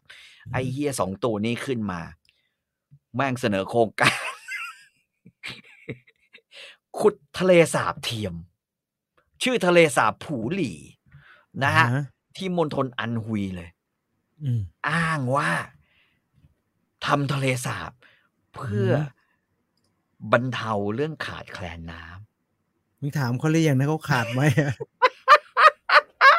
ไอ้คิดหลวงไทยกับหลวงจีนให้มันเหมือนกินเหมือนกันหมดนะมันเป็นอะไรเนี่ยคนยังไม่ได้เดินเลยนะเส้นทางฟุตบาทเนี่ยแต่ว่าราชการเทศบาลอยากทำฟุตบาทมานั่งดูเนี่ยเขาเดินไม่ในริมถนนเนี่ยขี่มอไซค์กันไม่มีใครเดินข้างถนนสักคนอุตริอยากทำฟุตบาทเหมือนกันถามคนไอ้คนใช้ไม่คนทำไม่ใช้คนใช้ไม่รู้เรื่องด้วยอะไรเหมือนไอ้สวนไอ้ตรงนราธิวาสราชนครินทร์ครับไอ้เชี่ยไม่เคยไปเดินไม่เคยอยากเดินไม่เคยเดินไปเดี๋ยวโดนจี้ไม่โดนอะไรเลยนี่ก็ปักต้นไม้ปักอะไรทำไมร้อนก็ร้อนเหี้ยเหม็นก็เหม็นนึกออกว่าคือตรงนั้นมันไม่ควรจะเป็นอะไรทั้งนั้นจอดรถก็ไม่มีแค่มันจะคิดแล้วไปจะคิดสักหน่อยนึงเป็นอะไรโอ้ละโมโหไอ้นี่แบบเดียวกันนะฮะคือกลายเป็นว่าสร้างสร้างทะเลสาบเทียมขึ้นมาเพื่อให้มีน้ำแต่ว่าจริงๆเขามีน้ำอยู่แล้วเขามีน้ำเยอะแล้วปรากฏว่าผลประโยชน์ไปตกนะฮะคือทุกโครงการเนี่ยมึงเหมือนมีไอ้เหี้ยเขาเรียกว่าอะไรไอ้พวกตระกูลไอ้หนูอย่างเงี้ยนะเป็นผู้รับเหมามาเป็นขั้นตอนปั๊มเฮ้ยเขารับผ่านไอ้ประมูลที่ประมูลงานก็ตั้งสเปคขึ้นมาเพื่อให้ประมูลได้ไอ้นี่แบบเดียวกันไอ้เหี้ยคือตลกมากในยุคของซุนฮิวสรุปแล้วไอ้โครงการเนี้ย ไอโครงการระดับแสนล้านเนี่ยนะครับแม่งสร้างไม่เสร็จทะเลสาบสร้างไม่เสร็จเว้ยแม่งสร้างไม่เสร็จเพราะว่าสุดท้ายเนี่ยฮ่องเต้พระคลังบอกไอ้เหี้ยไม่ไหวแล้วเว้ยคือแม่งเบิกจังเลยฮะกินแหลกเลยคือสร้าง10กิน9อย่างเงี้ยสร้าง10กิน9นึกออกว่าแม่งวนไปวนมาวนไปวนมาเฮียกินแม่งทั้งหัวคิวแรงงานกินทั้งหัวคิวเรื่องต้นไม้ประดับกินทั้งหัวคิวเรื่องขุดชักน้ำเข้ามาในทะเลสาบการควบคุมน้ำครับมันเป็นอย่างนั้นเลยนะฮะสุดท้ายซุนฮิวแม่งยอมหักเว้ย คือหยุดสร้างแต่ว่าไม่สืบเขาเรียกว่าอะไรไม่สืบว่าใครอยู่เบื้องหลังการแดกโมโหลานครั้งนี้มหากาพย์ครั้งโมโหลานครั้งนี้ไม่ทำต่อนะฮะเพราะฉะนั้นก็คือกินแล้วก็กินให้อิ่มไปนะฮะไม่ต้องสนใจอะไรทั้งนั้นนี่คือซุนฮิวแต่ซุนฮิวสนอย่างเดียวคือไอ้เหี้ยอดีตฮ่องเต้ซุนเหลียงอายุครบแล้วนี่ว่าเราเนี่ยเข้ามาในตำแหน่งฮ่องเต้เพราะเขาอ้างว่าตอนนั้นมีการโกงอายุอยู่มาได้ปีหนึ่งอายุครบแล้วจะเกิดเหตุอะไรขึ้นมาไหมนะฮะไอเตียวเป๋าก็เลยเสนอบอกโอ้วิธีแก้ง่ายๆนะฮะตอนนี้บ้านเมืองอยู่อย่างสงบถ้าท่านมาฮ่องเต้เก่ากลับมาซุนเหลียงกลับมาดำรงตำแหน่งอาจจะเกิดความไม่สงบขึ้นมาได้เพราะฉะนั้นง่ายที่สุดให้เป็นพระยา ก็คือลดขั้นจากเป็นอ๋องนะฮะคือเดิมเนี่ยซุนเหลียงถูกนรเทศไปคือโดนนรเทศไปโกนโหนะฮะยังเป็นอ๋องอยู่นะยังเป็นอ๋องอยู่บอกไปไกลกว่านั้นไปแถบกวางสีเลยไปเลยไกลๆกันเลยแล้วก็เหลือให้เป็นพระยาพอเพราะว่าตอนนั้นอยู่ในเขาเรียกว่าอยู่ในพื้นที่กันดารขนาดนั้นมีชาวเผ่าเยอะขนาดนั้นตำแหน่งอ๋องไม่จำเป็นพระยาจำเป็นกว่าเพราะดูมีเขาเรียกว่าเป็นเรื่องของการบริหารจะเป็นทำไมอ๋องมันเป็นพระยาดีกว่าแปลกๆเหมือนกันนะว่ามันก็แปลกๆเหมือนกันนะก็คือลดยศให้จากอ๋องเหลือเป็นพระยาแล้วระหว่างรับตำแหน่งนะฮะก็เกิดเหตุคือซุนเหลียงนั้นทนความกันดารและความร้อนระหว่างการเดินทางไม่ไหวซุนเหลียงก็เสียชีวิตไปนะฮะซึ่งก็ไม่ต้องห่วงว่าที่เสียชีวิตไปเนี่ยก็คงผมว่าก็คงมีคนให้กินน้ำเห็ดอะไรอย่างเงี้ยนะเห็ดว่าก็เห็ดไม่ได้ว่ากันดารจึงเสียชีวิตแหละมีตัวเร่งให้คือยังไม่ได้ไปรับตำแหน่งที่กวางสีเลยตายดังนั้นซุนฮิวก็เลยเขาเรียกปราศจากศัตรูที่จะมาแย่งชิงราชสมบัตินะฮะแต่ว่าซึ่งก็ตลกอีกนะฮะเพราะว่าสุดท้ายเนี่ยนะฮะสุดท้ายแกก็มีปัญหากับไอ้ผู้นักปฏิวัตินักคูเดินถาด2คนเนี่ยนะฮะนักทำรัฐประหารแล้วกันไอ้2คนเนี่ยเพราะว่าแกแต่งตั้งฮะลูกชายของแกชื่อซุนว่านขึ้นมาเป็นรัชทายาทปรากฏว่าชีวิตของแกอยู่ไอ้เหี้ยก็ป่วยขึ้นมาไอ้ซุนฮิวเนี่ยอยู่ได้ไม่นานป่วยขึ้นมาแม่งแต่งตั้งรัชทายาทเสร็จอันนี้เหมือนหนังจีนเลยนะคือหนังจีนประเภทศึกสายเลือดอ่ะคือระหว่างที่ท่านกำลังจะตายเนี่ยตังเขาก็ให้ราชเลขาอ่านว่าตอนนั้นก็คือปกติเวลาฮ่องเต้จีนแม่งจะตายเนี่ยแม่งชอบพูดไม่ได้หรือออกว่าคือแดกยาอะไรก็นอนอยู่นอนฟังอย่างเดียวซีดแล้วมีคนมาคอยประทับตราหรือออกว่าตั้งตาหมึกแดงแล้วก็ตั้งแป้งลงไปเนี่ยปรากฏว่า ไอ้เหี้ยระหว่างราชเลขาระหว่างทุกคนมาปุ๊บไอ้ในใจซุนหิวอะอยากได้ยินเสียงคำว่าซุนว่านซุนว่านซุนว่านคือซุนว่านไม่พูดก็ไม่ได้ทำอะไรไม่แต่รับรู้ได้อยู่นะหูได้ยินปรากฏว่าไอ้สองคนไอ้เหี้ยไอ้เตียวเป๋ากับไอ้ปูอย่างชิ่งแม่งอ่านปุ๊บตอนอ่านแม่งอ่านชื่อซุนเหาก็ถ้าเป็นซีรีส์ก็ลูกกระตาโค้ดลูกกระตาแล้วตาลูกกระตาแล้วก็ตายหาไปเลยแม่บอกได้มีการแต่งตั้งให้ลูกหลานของราชวงศ์ซุนเหาคนไทยเรียกซุนโหนะฮะซุนโฮขึ้นมาเป็นกษัตริย์สืบทอดราชวงศ์ง่อองค์ต่อไปไอ้นี่ชักตาตั้งเลยและเฮียราชเลขาทั้งหมดเนี่ยก็เอาแล้วก็จับมือช่วยกันปั๊มพระองค์ปราบปลื้มพระองค์ทรงปราบปลื้มโอ้ทรงปราบปลื้มกับการประกาศไม่อย่างกูไม่ได้เขียนนั้นตายก็ตายไปแบบนั้นนะฮะตายไปแบบว่าเอ้ยเฮียหน้าตาเฉยเลยแล้วก็รัชทายาทสายซุนว่านตายมีข้ออ้างว่าใช้พิธีกรรมเกี่ยวกับหมอผีนะฮะที่เกี่ยวข้องเนี่ยนะฮะเป็นหมอผีอะไรเนี่ยคือเขาบอกว่าพวกหมอผีชาวแมวนะฮะมาจะทำให้ฮ่องเต้องค์ใหม่ป่วยก็เลยตัดสินใจไปค้นพบเจออะไรอะพวกตุ๊กตาตอกพวกพิธียันเหี้ยอะไรอย่างเงี้ยนะอยู่เต็มไปหมดเลยนะฮะแล้วก็เลยตัดสินใจประหารซุนว่านแล้วก็ทุกคนที่เกี่ยวข้องก็ตายหมดอีกล้างบางอีกรอบโดยที่เขาเรียกว่าอะไรไอ้คนทำการปฏิวัติยังคงเหมือนเดิมเพราะฉะนั้นยุคสมัยก็จะไม่ถูกเปลี่ยนไปแบบนี้นะครับปรากฏว่าตอนนี้ฮ่องเต้ใหม่ของง่อกกนะประเทศง่อเนี่ยหรืออีสเทิร์นวูเนี่ยหรือวูตะวันออกเนี่ยนะฮะหรืออูตะวันออกก็ขึ้นมานะเป็นฮ่องเต้ที่เป็นลูกของรัชทายาทองค์แรกในสมัยซุนกวนครับคือซุนเหอนะฮะกลายมาเป็นซุนโฮแต่ว่าในพงศาวดารเราเนี่ยนะฮะเขาใช้คำว่าสระโอกับฮอนคู่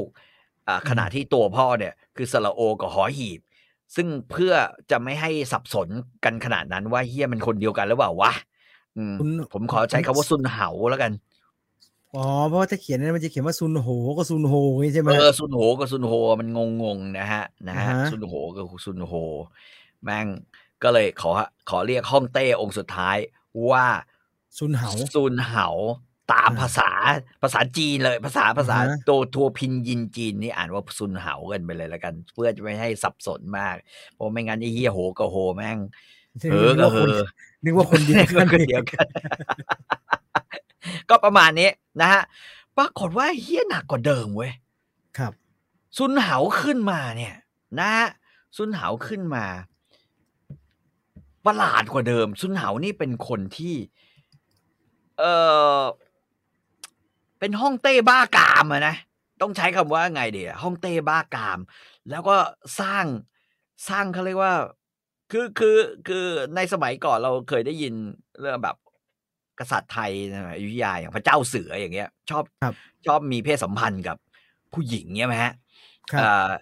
หรือเราเคยได้ยินเรื่องป๋า3 นาทีเนี่ยชอบมีเพศสัมพันธ์กับผู้หญิงเพื่อฝึกตันตระ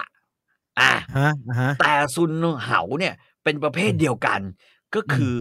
ชอบเสพกามกับเด็กแล้วก็เสพกามไม่พอแม่งฝึกวิชาหมอผีด้วยนะคือถ้าใครดูนิยายจีนบางเรื่องหรือหนังจีนบางเรื่องจำได้ไหมฮะว่ามันจะมีหนังอยู่เรื่องหนึ่งผมจำชื่อเรื่องไม่ได้ว่าแม่งชื่อเรื่องอะไรแต่ว่าก็คือไอเอวิฉีที่มันจะมาเมืองไทยแล้วมันไปเจอชาวแมวใช่ไหมฮะ แล้วแม่งก็ ที่หัวมันกลายเป็นปลาใช่ไหม แล้วมันมาทำไอ้พิธีแล้วก็เขียนยันทำเป็นแบบว่าอะไรอย่างเงี้ยเป็นหมอผีมาช่วยไปทำพิธีแล้วหัวแม่งกลายเป็นชีสไบต์หัวกลายเป็นแบบ ชีสไบต์ขึ้นมาอย่างเงี้ยนะฮะก็เฮียก็แบบมันเรียกว่า Eternal Evil of Asia นะฮะก็กลายเป็นแบบนั้นเลยซึ่งตลกมากซึ่งไอ้นี่ลักษณะเดียวกันนะฮะแต่วิชานี้ก็คือเพื่อจะให้มีสติปัญญาปลอดโปร่งเพื่อจะให้คือเสพพลังไอ้อะไรสร้างแล้วเอาเมียแล้วทำวิปริตต่างๆเนี่ยขึ้นมาเต็มวังไปหมดเลยได้นิดหนึ่งประมาณนี้โหโคตรแย่ไอหัวปลาประมาณนี้เลยนะแต่ข้อดีก็คือว่าแกใช้งานคนหนึ่งก็คือเป็นแม่ทัพนะลกข้องครับลกข้องซึ่งเป็นลูกชายของลกซุนนะอดีตแม่ทัพใหญ่ขึ้นมาเป็นแม่ทัพพิทักษ์ดินแดนคือไปอยู่ชายแดนป้องกันภัยจากฝ่ายเว่ยนะฮะขึ้นมาได้สำเร็จแกก็เนี่ยก็เรียกว่ายังพอจะมีคนมีฝีมืออยู่บ้างแต่ว่าบ้านเมืองเป็นทุรยศสุดๆเมียแม่งล่อเข้าไป27คนนะฮะแล้วก็นางบำเรอกามแล้วก็สลับไปสลับมาเปลี่ยนนางบำเรอเฮียฆ่านางบำเรอเปลี่ยนนางบำเรอฆ่านางบำเรอแต่งตั้งนางบำเรอพอไม่พอใจเฮียฆ่านางบำเรออีกแล้วคือกลายเป็นบ้าๆบอๆแบบนี้เป็นแบบว่าช่วงเวลาที่วิปริตมากแล้วก็ไม่มีใครเตือนได้เลยเพราะเตือนได้แม่งประหารกันหมดเลยอันนี้คือสิ่งที่เกิดขึ้นนะฮะแต่โชคดีมีคนดีคืออย่างลกข้องช่วยเป็นแม่ทัพป้องกันได้นะซึ่งแม่งประหลาดมากปรากฏว่านะฮะในช่วงเวลาที่ซุนเหาขึ้นมาเนี่ยมันก็มีเหตุการณ์พลิกผันอีกนะฮะเหตุการณ์พลิกผันก็คือหลังจากที่ซูมาอี้ตายไปใช่ไหมฮะซูมาสูก็ขึ้นมาซูมาสูเป็นคือซูมาอี้มีลูกชาย2คนซูมาสูกับซูมาเจียวนะซูมาสูขึ้นมาเป็นผู้สำเร็จราชการแผ่นดินแล้วก็น้องชายของตัวเองคือซูมาเจียวเป็นแม่ทัพผู้ควบคุมพระราชวังก็คือเขาเรียกว่าทหารรักษาพระองค์ควบกับทหารม้า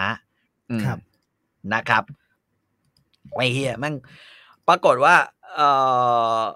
มันเกิดเหตุที่ว่าก็คือว่าไอ้ซุมคือตัวฮ่องเต้เนี่ยนะโจห่องใช่ไหมฮะซึ่งตอนนั้นโดนหมายว่าปฏิวัติขับไล่โจซองออกไปแล้วก็ประหารโจซองเหลือตัวฮ่องเต้เดี่ยวคนเดียววันดีคืนดีซูมาเจียวก็ไปบอกพี่ชายบอกว่าเฮ้ยเขายึดตำแหน่งผู้บัญชาการทหารองครักษ์เว้ยออกจากตำแหน่งเว้ยของกูทำยังไงดีวะไอ้ซูมาสูซึ่งตอนนั้นเป็นแบบว่าใหญ่สุดเลยซูมาสูก็บอกเฮ้ยงั้นก็ไปบอกแกเดี๋ยวเราก็แต่งตั้งฮ่องเต้องค์ใหม่เลยแล้วกันไว้ ซูมาสูก็เลยบุกเข้าวังฮะปลดพระเจ้าโจฮองออกขับไล่ตระกูลโจสายตรงออกเลยลดยศโจฮองพระเจ้าโจฮองออกไปเหลือเป็นหมิงฉีอ๋องเป็นฉีอ๋องนะฮะแล้วก็ตั้งโจเมาหรือเฉาเมาขึ้นเป็นฮ่องเต้แทนก็คือไปเอาแบบเชื้อพระวงศ์ปลายแถวสุดกู่เนี่ยนะฮะมาเป็นฮ่องเต้คือไอ้ทางบู่ก๊กก็ว่าแย่แล้วนะไอ้ทางเว่ยก๊กนี่แย่กว่า คือแย่ชนิดแบบไอ้เฮียแบบเป็นลูกขนุนเลยนะฮะโจเมาอยู่ก็ขึ้นมาเป็นฮ่องเต้เฉยส่วนฮ่องเต้เก่าก็โดนลดตำแหน่งไปเป็นอ๋องแทนครับนะครับแล้วก็แต่ว่ามันก็มีเรื่องที่เขาเรียกว่าฟ้าลิขิตขึ้นมาเพราะไอ้ซูมาสูที่ทำท่าว่าจะได้เป็นฮ่องเต้องค์ต่อไปแต่ยังไม่เป็นสักทีเนี่ยนะฮะรอเวลาเขาบอกว่ารอเวลาแล้วก็รอเมื่อพร้อมซึ่งเลิกงามยามดีเมื่อพร้อมก็ค่อยขึ้นนะฮะปรากฏว่าไอ้เหี้ยอยู่ซูมาสูแม่งตายเว้ย คือเกิดอาการอักเสบในตาซึ่งไม่รู้ว่าเป็นอะไรแต่อยู่ก็ตาบวมแล้วปวดตาว่ากันว่า แม่งน่าจะบริโภคเหี้ยอะไรแล้วก็พยาธิ พยาธิ ที่ ขึ้น มองบน ตา ตาพยาธิขึ้นตานะพยาธิขึ้นตาแล้วก็ตาอักเสบเหี้ยปวดหัวปวดเชื้อขึ้นสมองซูมาสูซึ่งรุ่งโรจน์สุดขีดเนี่ยควรจะได้เป็นฮ่องเต้ราชวงศ์ใหม่ตายเฉยเลยตายแบบอยู่ๆก็ตายในปี255นะในปีว่าเรื่องโรคภัยไข้เจ็บซึ่งก็บอกว่าเป็นพยาธิแหละนะฮะก็ตายปรากฏว่าแต่ว่าดีอย่างหนึ่งก่อนที่ซูมาสูจะตายแกแบบว่าบ่มเพาะทหารของแกขึ้นมาเนี่ยแกก็ให้แต่งงายนะฮะเราจำชื่อแต่งงายได้จากพงศาวดารสามก๊กว่าแต่งงายกับจงโฮยเนี่ยเป็นคนที่บุกเข้าไปเอาชนะเล่าเซียนได้แล้วก็ยึดพื้นที่ได้สำเร็จแต่งงายเนี่ยมาอยู่ที่เกงจิ๋วเป็นแม่ทัพใหญ่คอยรับศึกนะฮะซึ่งพอซูมาสูตายซูมาเจียวก็ขึ้นมาเป็นห้องคือไม่ใช่เป็นห้องเต้ด้วยนะซูมาเจียวก็คือต้องการรออีกเหมือนกันนะฮะก็คือแต่งตั้งห้องเต้องค์ใหม่แล้วก็ตัวเองก็คุมเป็นแบบว่าเป็นทั้งแม่ทัพใหญ่เป็นทั้งผู้สำเร็จราชการนะครับซึ่งซูมาเจียวขึ้นมาก็แต่งตั้งนะฮะอีกคนหนึ่งขึ้นมาคือจงโฮยซึ่งเขาว่าเป็นอัจฉริยะทางการทหารเป็นลูกศิษย์ซูมาอี้เป็นลูกศิษย์สายซูมาอี้ขึ้นมาซูมาอี้สร้างเด็กๆที่มีฝีมือไว้เยอะไอ้จงโฮยนี่อยู่กันได้แป๊บเดียวนะฮะแป๊บเดียวคือคนที่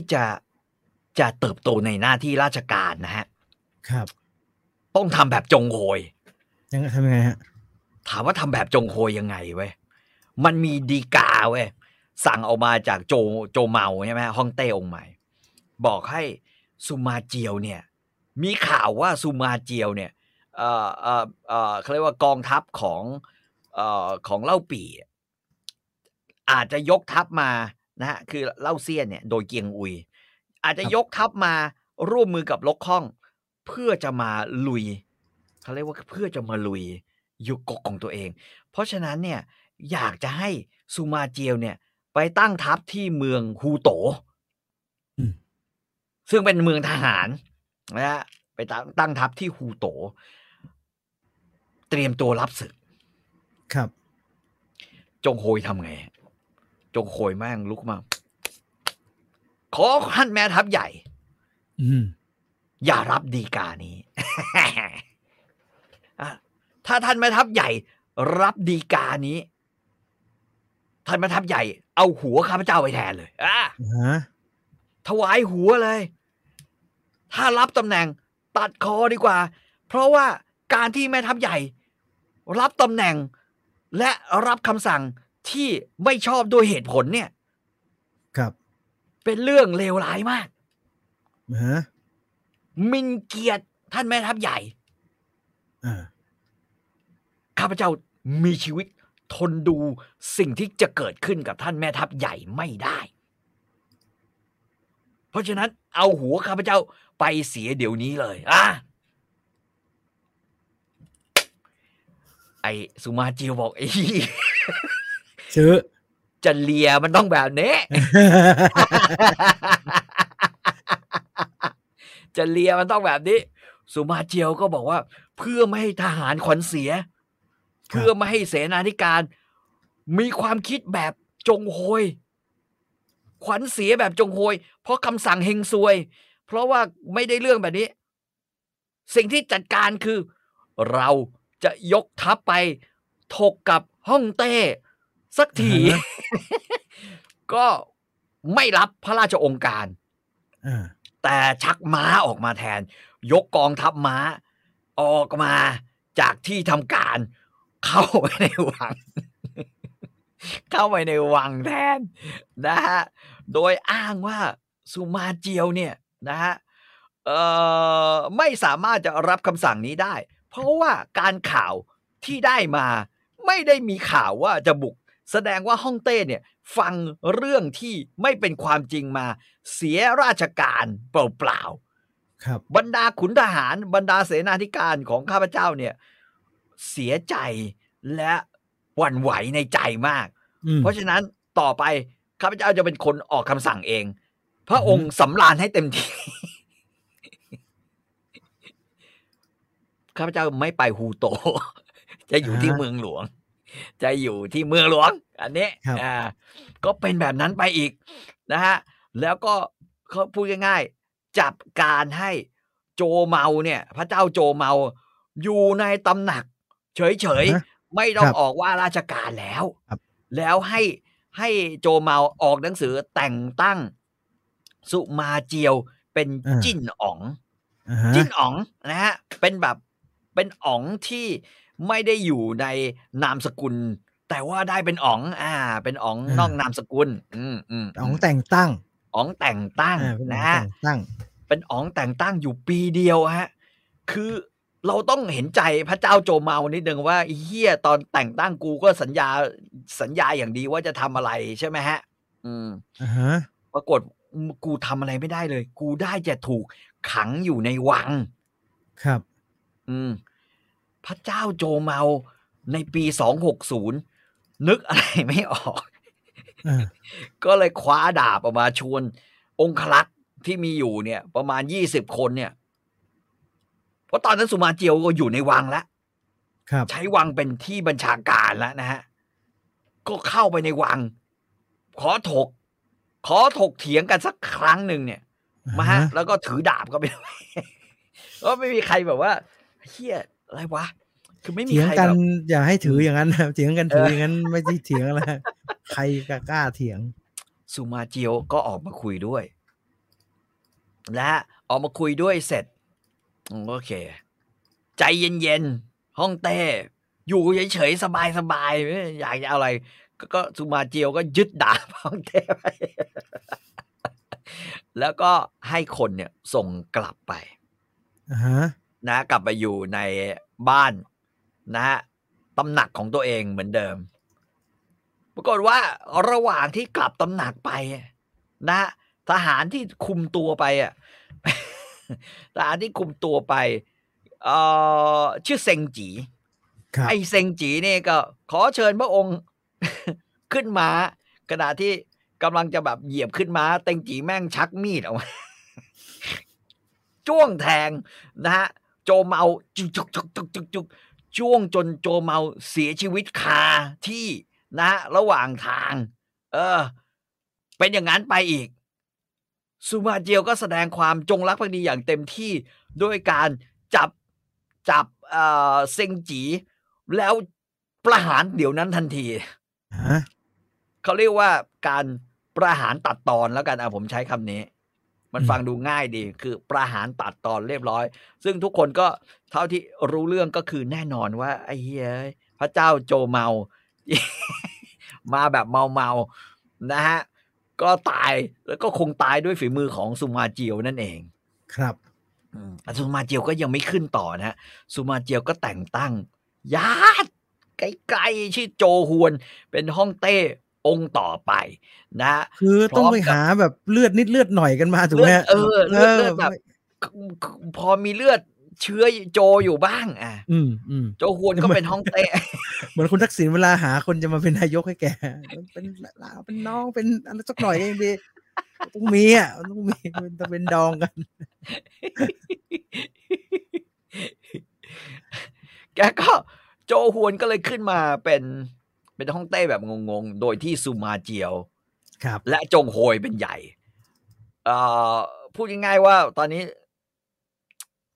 ตระกูลโจเหลือเป็นแค่ขี้เล็บจะดีหรือจะเป่าไปก็แล้วแต่อารมณ์ของสุมาเจียวเลยนะสุมาเจียวก็แต่งตั้งให้จงโฮยเนี่ยไปช่วยเหลือนะแต่งงายต่อเรือรบนะเตรียมจะบุกลุยราชวงศ์ง่ออีกทีหนึ่งปรากฏว่านะฮะระหว่างนั้นเนี่ยระหว่างช่วงเวลานั้นน่ะซึ่งสุมาเจียวเคลียร์พื้นที่อยู่ข้างในมันก็เป็นการศึกย่อยๆฮะที่เจอกันระหว่างเต็งงายนะกับเกียงอุยเกียงอุยเป็นใครถ้าใครจำไม่ได้เกียงอุยเนี่ยนะครับก็คือเป็นทายาททางการทหารของขงเบ้งจำได้ไหมตอนที่ขงเบ้งตายขงเบ้งก่อนที่แกจะตายเนี่ยขงเบ้งก็จะบอก ถามว่าใครจะบริหารต่อจากของเบ้งของเบ้งว่าเจียวอ้วนอย่าบอกเจียวอ้วนแล้วใครถ้าเจียวอ้วนตายใครบีฮุยแล้วหลังจากบีฮุยตายคือสังเกตว่าไอ้ก๊กจกก๊กนี่มันไม่มีแบบโครงสร้างของการบริหารที่แน่นอนแล้วแต่พระอาจารย์ใหญ่ป่ะบีฮุยคือไม่ได้เชื่อมโยงเลยว่ามึงเอาแบบไหนสเปคไหนคือแต่มึงจะชื่อออกมาใช่ก็จดไว้บีฮุยเพราะบีฮุยสุดท้ายเกียงอุยในทางทหารใช่ไหมบีฮุยสุดท้ายไอ้เหี้ยลมสว่านตีขึ้นมาพอดีก็ของเบ้งก็ตายก็เลยงงแล้วใครจะสืบทอดต่อวะต่อจากบีฮุยนะฮะเพราะฉะนั้นเกียงอุยก็เลยทำหน้าที่รบแทนซึ่งก็ไม่ค่อยได้เรื่องเท่าไหร่นะฮะเกียงอุยเพราะว่าคงเบ้งมันไม่ได้ทำแบบว่าเป็นบรรทัดฐานเอาไว้ว่าต้องเลือกแบบไหนกูก็ขึ้นมาเป็นตัวคนซึ่งไม่ได้มีเกณฑ์ไม่ได้มีเกณฑ์คือเอาคนใกล้ชิดเป็นหลักเอาคนใกล้ชิดเป็นหลักเกียงอุยก็คือคนใกล้ชิดเหมือนกันคนจะตายเนี่ยมันนึกชื่อใครออกก็คนนั้นนะใช่อีเกียงอุยก็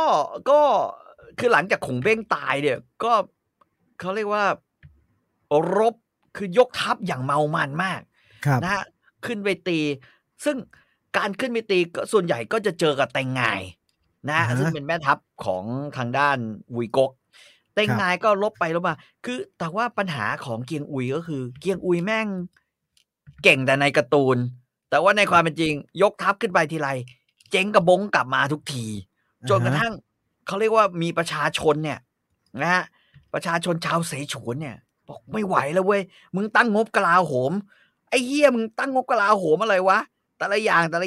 ไม่ได้เรื่องเลยแล้วที่สำคัญคือคนหนุ่มเนี่ยถูกเกณฑ์ไปรบให้กับความบ้าคลั่งของเกียงอุยเนี่ยปรากฏว่าอัตราการเกิดมันไม่ทันนะครับที่เกิดขึ้นในจกกมันไม่ทันคือคนหนุ่มไม่มีกลายเป็นมีแต่คนแก่กับเด็กเพราะความบ้าของเกียงอุยประชาชนแม่งประท้วงบรรดาชนเผ่าแม่งก็ประท้วงนึกออกป่ะฮะชนเผ่าคือในเสฉวนเนี่ยชนเผ่าเยอะก็ประท้วงมันยังส่วนกลางบอกไม่เอาเว้ยไอ้ตอนนั้นไอ้เจียวอ้วนทำงานอยู่ได้แป๊บไอ้บีก็ตายไอ้บีฮุยก็เลยรับหน้าที่ต่อนะฮะรับหน้าที่ต่อก็รับหน้าเสือเพราะบีฮุยเป็นนายกรัฐมนตรีใช่ไหมฮะก็รับหน้าเสือกับประชาชนที่เขามาประท้วงไงเขาบอกว่าพอถึงเวลาแกก็แบบแกก็เลยตัดสินใจว่าพอเกียงอุยขออนุมัติคำสั่งในการยกทัพเนี่ยเพื่อไม่ให้เป็นกบฏใช่ไหมฮะยกทัพจากฮั่นจมขึ้นไปตีอีกแกแม่งตีเรื่อยเลยนะไอ้บีคุยก็เลยคว่ำจดหมายนี้คือไม่สนใจโอ้โหนะเกียงอุยเนี่ยต้องแล่นมาจากฮั่นจงเลยนะเพื่อมาสอบถามว่าทำไมคราวนี้ไม่อนุมัติงบประมาณในการทำศึกบีคุยก็บอกว่าประชาชนเขาไม่เอาเขาไม่มีคือเองเกณฑ์คนไปมากซะจนแม่งไม่มีคนหนุ่มเหลือเอาพูดง่ายๆนะฮะแกก็บอกว่าเอารอเอางี้แล้วกันข้าพเจ้าใจร้อนมาเนี่ยเอาอย่างงี้แล้วกันขอเลี้ยงท่านบีฮุยท่านนายกรัฐมนตรีเป็นการขอขมาแล้วกันข้าพเจ้าอยู่นู่นก็เป็นแม่ทัพใหญ่อยู่ฮั่นจงขอเลี้ยงบีฮุยแล้วกันนะฮะงานเลี้ยงที่ว่าเนี่ยและเลี้ยงขอขมาเกิดในปี253บีฮุยนั่งกินเหล้าอยู่ดีๆนะฮะในงานเลี้ยงโดยเฉพาะกินอะไรซุปพริกของเสฉวนซึ่งมีชื่ออยู่ดีๆหมาล่าเสฉวนกำลังกินหมาล่าซุปกินหมาล่ามากขี้แตกฮะก็โดนเด็กที่มาย่างหมาล่าให้เนี่ยแทงบีฮุยตายอีกเดี๋ยวไปกินเลี้ยงกับใครตายหาตอนกินเลี้ยงเนี่ยโอ้ไม่ต่ำกว่า 5-6 คนแล้วครับไอ้บีฮุยตายโดนเด็กปิ้งหมาล่าเอามีดที่แล่ย่างเนี่ยย่างแพะย่างเหี้ยแทงตายคาหม้อหมาล่าเล็กเสียบโอ้ตายห่าไอ้เฮียนั่นก็โดนมีดหมูกรอบ อย่าไปกินข้าวฮะงานเลี้ยงไม่ถูกว่าเลดเวดดิ้งทั้งนั้นเลยน่ากลัวพี่หุยตายปี253ครับผมนะฮะแล้วก็ผมว่าคนพอถึงจังหวะนี้ก็คือคนวางแผนก็คงรู้กันอยู่ว่าก็คงเป็นไอ้เกียงอุยนั่นแหละเพราะเกียงอุยเป็นคนจัดเลี้ยงเป็นคนจัดเมนู เป็นคนจัดคนเข้ามาแต่เกียงอุยเนี่ยแทนที่จะบอกว่าเป็นฝีมือตัวเองอ่ะเฮียทีเนี้ยป้ายสีละ ใครที่เคยทำท่าไม่เห็นด้วยการทำสงครามของเกียงอุยแม่งบอกอยู่เบื้องหลังการตายของบีฮุยของท่านนายกรัฐมนตรีนะฮะก็เชี่ยตายกันแบบนี้ง่ายๆแล้วเกียงอุยก็ถือโอกาสปราบทุกคนที่ไม่เห็นด้วยการทำสงครามตัวเองก็ขึ้นมาเป็นเขาเรียกว่าควบ2ตำแหน่งทั้งนายกรัฐมนตรีทั้งผู้บัญชาการทหารนะฮะแล้วเหมือนใครเป็นทั้งนายกเป็นทั้งผู้บัญชาการทหารเลยเหมือนไข่ได้อำนาจก็คือกลายไปว่าตอนนี้สามก๊กมันอยู่ในสภาพแบบนี้เกียงอุยพอขึ้นมาเป็นไอ้นี่ฮะพอขึ้นมาเป็นนายกได้พักเดียวครับคือเนื่องจากรบแพ้ทุกงวดที่เจอกันเอาง่ายๆรบแพ้ทุกงวดที่เจอกันกับเต็งไงใช่ไหมคนโคตรด่าไอ้ห่ามึงเป็นทั้งนายกนะฮะทั้งผู้บัญชาการมึงเป็นทั้งแม่ทัพบกแม่ทัพเรือแม่ทัพอากาศสูงสุดขนาดนี้ไอ้เหี้ยมึงรบเต็งไงแพ้ทุกครั้งเขาก็โวยบอกมึงรับผิดชอบเลยมั้งวะเกียงอุยก็ทำต่อบอกว่าเอางี้รับผิดชอบวิธีรับผิดชอบเนี่ยเหมือนพระอาจารย์ขงเบ้งทุกอย่างเลยคือทำหนังสือถึงเล่าเซียนขอลดตำแหน่งตัวเอง2ตำแหน่งสองขั้นแต่ว่าไม่คืนอำนาจให้นะ2ขั้นแต่ไม่คืนอำนาจให้สุดท้ายเนี่ยไอ้หนังสือเนี่ยไอ้โดนเพิ่มเข้าไปเล่าเซียนเนี่ยโดนข้าราชการโดยเฉพาะตอนนี้สิ่งที่มันโตขึ้นมาอีกคนก็คือจูกัดเจียมเนี่ยเป็นลูกของขงเบ้งฮะก็เลยบอกว่าตัวเองเนี่ยพ่อของตัวเองเนี่ยจูกับเจียมเนี่ยพ่อตัวเองมีคุณูปการกับรัฐเสฉวนนี่มากรัฐจกกกมากเพราะฉะนั้นกูขอเป็นนายกก็มันมีตำแหน่งขอเป็นอ้างพ่อใช่แล้วก็บอกว่าเกียงอุยเนี่ยเป็นทั้งนายกเป็นทั้งผู้บัญชาการทหารเนี่ยไม่สามารถจะบริหารประเทศได้อย่างดีอย่างดีแต่อย่างไรเพราะฉะนั้นเนี่ยศึกนอกให้เกียงอุยดูแลศึกในให้จูกัดเจียมดูแลแล้วกันในฐานะเป็นลูกคุณพ่อพูดง่ายๆก็คือเป็นสามเณรที่จะขึ้นมาเป็นเจ้าอาวาสแต่บางลูกเขาก็ให้ชีบวชใหม่เป็นเจ้าอาวาสได้เหมือนกันมันดูแต่พรรษานะคงดูบรรเรียนนะครับบางทีพระแก่ที่ไม่มีหาเลยวันปลุกจะประหลาดนะไม่มีประโยชน์นะครับเนนเรียนมาผ่านเรียนประโยคกี่ประโยคว่ามันเก่งเยอะให้มันเกียงอุยเจอจูกัดเจียมเอาชื่อพ่อมาอ้างฮะครับผมแกก็เลยยอมคายอำนาจบริหารทางพลเรือนออกไปตัวเองมูฟไปอยู่ฮั่นจงตามคำเหมือนกันพูดง่ายๆแต่คนแบบเกียงอุยเนี่ยอยู่ว่างนานไม่ได้นะฮะแกก็ออกไปทำสงครามอีกนะปี262นี่ก็แพ้นะแล้วงบสงครามของเกียงอุยเนี่ยเกินกว่าที่ประชาชนจะรับได้แล้วเกียงอุยเนี่ยแกก็แทนที่จะนึกถึงความห่วยแตกของตัวเองก่อนแกเสือกชักกระบี่เข้าวังเว้ยคือชักกระบี่เข้าวังเลยแล้วก็ไปหาเล่าเซียนบอกเล่าเซียนเนี่ยมัวแต่เชื่อคนเพชรทูลข้างกายเพียงแต่ว่าแกเขาเรียกว่ากะว่าจะตีวัวกระทบคลาดบ้างเพราะจริงๆหนึ่งในคณะหัวหน้าคณะบริหารที่ไม่ยอมให้งบประมาณแกเนี่ยนะฮะมันคือจูกัดเจียมนึกออกป่ะแต่ไอ้จูกัดเจียมเป็นลูกของอาจารย์แกอันนี้มันกลายลูกศิษย์กับลูกอาจารย์เจอกันนึกออกไหมแม่งก็เลยบอกว่าไอ้เหี้ย กูไม่สามารถจะฆ่าไอ้จูกระเจียมได้ไหมขู่เดินไปฆ่าขันทีข้างฮ่องเต้ขู่ให้แม่งตกใจแล้วกันแกก็เดินไปฆ่าคนอื่นเนี่ยคนเหมือนคนแถวนี้แม่งจะทำอะไรต้องไปทำอย่างอื่นเพื่อจะเอาอีกผลหนึ่งอีบ้าก็จะไปฆ่าฮุยโฮให้มันขันทีไอ้ฮุยโฮเนี่ยก็ไม่ได้เป็นคนดีอะไรอ่ะคือขันทีรอบกายของฮ่องเต้ปัญญาอ่อนเนี่ยก็ไม่ได้เป็นคนดีอยู่แล้วล่ะแต่ว่ามันก็ไม่ได้ใช่เรื่องที่ไอ้เกียงอุยอยู่จะชักกระบี่ขึ้นไปเข้าวังแล้วจะไปฆ่าคนฆ่าเขามันดีไม่ดีไม่เกี่ยวแต่ไม่ใช่เรื่องมึงจะไปฆ่าเขาไม่ใช่เรื่องของมึงแล้วสุดท้ายพระเจ้าเล่าเซียนต้องเอาตัวมาบังไอ้ขันทีฮุยโฮไว้แทนไม่ให้เกียงอุยแทนเกียงอุยกลายเป็นแบบโอ้โหโดนประณามรอบทิศจากลูกศิษย์สายขงเบ้งเงี้ยครับที่เขารังเกียจอ่ะแล้วก็เรียกว่ากลายเป็นแบบ10 ทิศเลยที่จะโดนด่าโดนอะไรอย่างเงี้ยนะฮะแม่งก็เลยแบบว่าก็เลยแบบอ่อนแอเต็มที่นะฮะเรียกว่าการรับศึกก็ทุกอย่างที่เกียงอุยขอให้อนุมัติไอ้ข้างในเนี่ยเตะแม่งทุกอย่าง คือใครทำออฟฟิศนะอย่างหนึ่งนะอันนี้ผมแบบแนะนำเลยนะอย่ามีปัญหากับเลขานายเพราะว่าเรื่องมันจะไปกองอยู่หน้าห้องครับไม่มีปัญหาค่าไม่ค่าอะไรหาแล้วกระดาษขึ้นเงินเดือนกูยังกองอยู่ตรงนั้นอยู่เลยไม่มีเวลาพี่เขายังไม่มีเวลาดูเลยค่ะอะไรวะคือคุณอาจจะมีปัญหากับหัวหน้าออฟฟิศฝ่ายแอดมินนะฝ่ายบริหารนะครับหัวหน้าออฟฟิศคือจูกับเจียมเนี่ยแม่งเหมือนหัวหน้าออฟฟิศฝ่ายบริหาร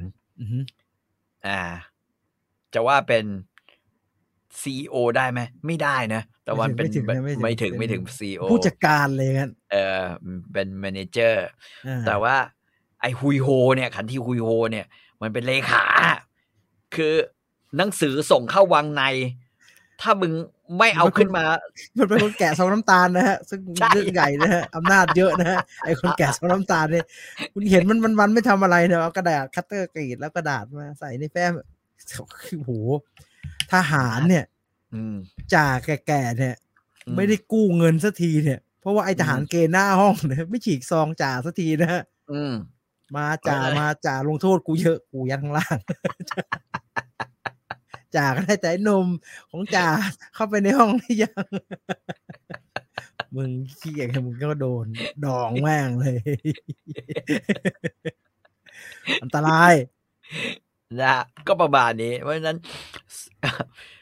สิ่งที่เกียงอุยทำหลังจากนี้เป็นต้นไปเนี่ยก็คือไอ้เหี้ยอะไรไม่มีเสียงตอบรับจากเลขหมายที่ท่านเรียกตลอดเวลาประมาณนี้นะฮะเพราะฉะนั้นนี่ถึงเป็นเหตุที่ทำให้ถึงเวลาแล้วที่3ก๊กเราจะจบในสัปดาห์หน้านะฮะคุณอิทธิพัฒน์ถามว่าทายาทเล่าเซียนไม่มายุ่งกับอะไรพวกนี้เลยเหรอครับครับเล่าเซียนยังไม่ตายตอนนี้ฮ่องเต้ของฝ่ายจกยังเป็นพระเจ้าเล่าเซียนอยู่เป็นเล่าเซียนที่ปัญญาอ่อนนะคือสมองกระทบกระเทือนแต่เด็กแล้วก็ปั่นจิ้งหรีดเลี้ยงไก่ได้ไหมคลุกคลีอยู่กับขันทีคลุกคลีอยู่กับนักเลงวังน้ำเย็นแบบนักเลงไก่ชนอย่างเงี้ยนะฮะของไอ้คราวที่แล้วที่เราเล่าให้ฟังกันนะที่แบบว่ามันทำเอาแบบว่าของเบ้งปวดกะโหลกอะแบบนั้นอ่ะคุกคีกันอยู่แบบนี้เพราะฉะนั้นไม่ยุ่งเลยเล่าเซียนมีหน้าที่อย่างเดียวถ้าฮุยโฮส่งอะไรให้เซ็นเล่าเซียนก็เซ็นฮุยโฮก็ซิปอะไรให้เซ็นก็เซ็นเล่าเซียนดีอย่างไม่บ้ากามแต่ปัญญาอ่อนขณะที่ซุนเหาครับทั้งปัญญาอ่อนทั้งบ้ากามโจเมาไม่บ้ากามไม่ปัญญาอ่อนแต่ไม่สามารถทำอะไรได้นึกออกไหมนี่คือสภาพของ3ก๊กตอนหน้าก็จบแล้วนะเราจะเห็นว่าจุดจบของประเทศที่มีฮ่องเต้ปัญญาอ่อนไม่บ้ากามเป็นอย่างไร แล้วมีข้าราชการเฮงซวยที่คุมอำนาจและไม่กระจายอำนาจให้ดีเป็นอย่างไรนะเราจะเห็นว่าจุดจบของฮ่องเต้ที่บ้ากามและปัญญาอ่อนและฝักใฝ่ในเรื่องไสยเวทด้วยนะฝักใฝ่ในเรื่องไสยเวทแล้วฝักใฝ่ในเรื่องแบบเขาเรียกว่าอะไรนะเสพกามกับเด็กเป็นป๋าไวควิกอย่างเงี้ยจุดจบจะเป็นอย่างไรตอนหน้าจบแล้วตอนหน้าจบแน่ๆแล้วนะฮะรอติดตามชมกันนะครับเที่ยงพอดีกินข้าวมีคุณคนสยามโอนมาให้40 บาท2รอบมีข้าวกินแล้วเที่ยงมีกินข้าวด้วยนะคิดว่า YouTube มันคงหักเหลือถึงเราสัก5 บาทต้นหงสาจอมราชันไอ้นี่มันคือการ์ตูนไอ้เฉินหมูใช่ไหมเฉินหมูใช่ไหมหงสาจอมมีอนิเมะแล้วเหรอผมไม่รู้ผมเห็นแต่ไอ้นี่ฮะหมูการ์ตูนมันไม่สวยไอ้ที่มันเรื่องเลียดก๊กอ่ะเรื่องอะไรนะหงสาจอมราชันมีอนิเมะเหรอฮะมีเป็นแต่การ์ตูนเล่มไม่ใช่เหรอครับผมไม่แน่ใจตะกี้เห็นมีคนบอกว่าพี่ดูหงสาจอมราชันไหมฮะดูซีรีส์ครับ4 ตอนเนี่ยเป็นซีรีส์หรือเป็นอะไรฮะไม่รู้จะมีพี่ต่อได้ดูไหมฮะเป็นผมเคยอ่านแต่การ์ตูนแต่ว่า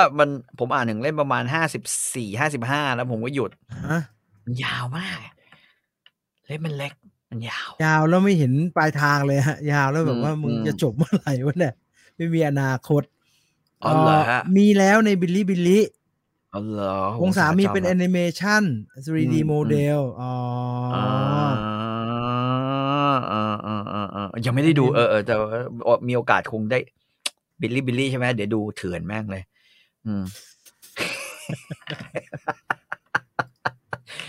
ทีอย่างเงี้ยดิสนีย์แม่งไปซื้อไปบ้างวะอุตส่าห์ต่ออายุต่ออะไรฮะ599อะไรมา499ไม่น่าไปคุยเลยแม่งโคตรเก่งเลยมีคนถามนะนี่หูฟังย่อ Audio Technica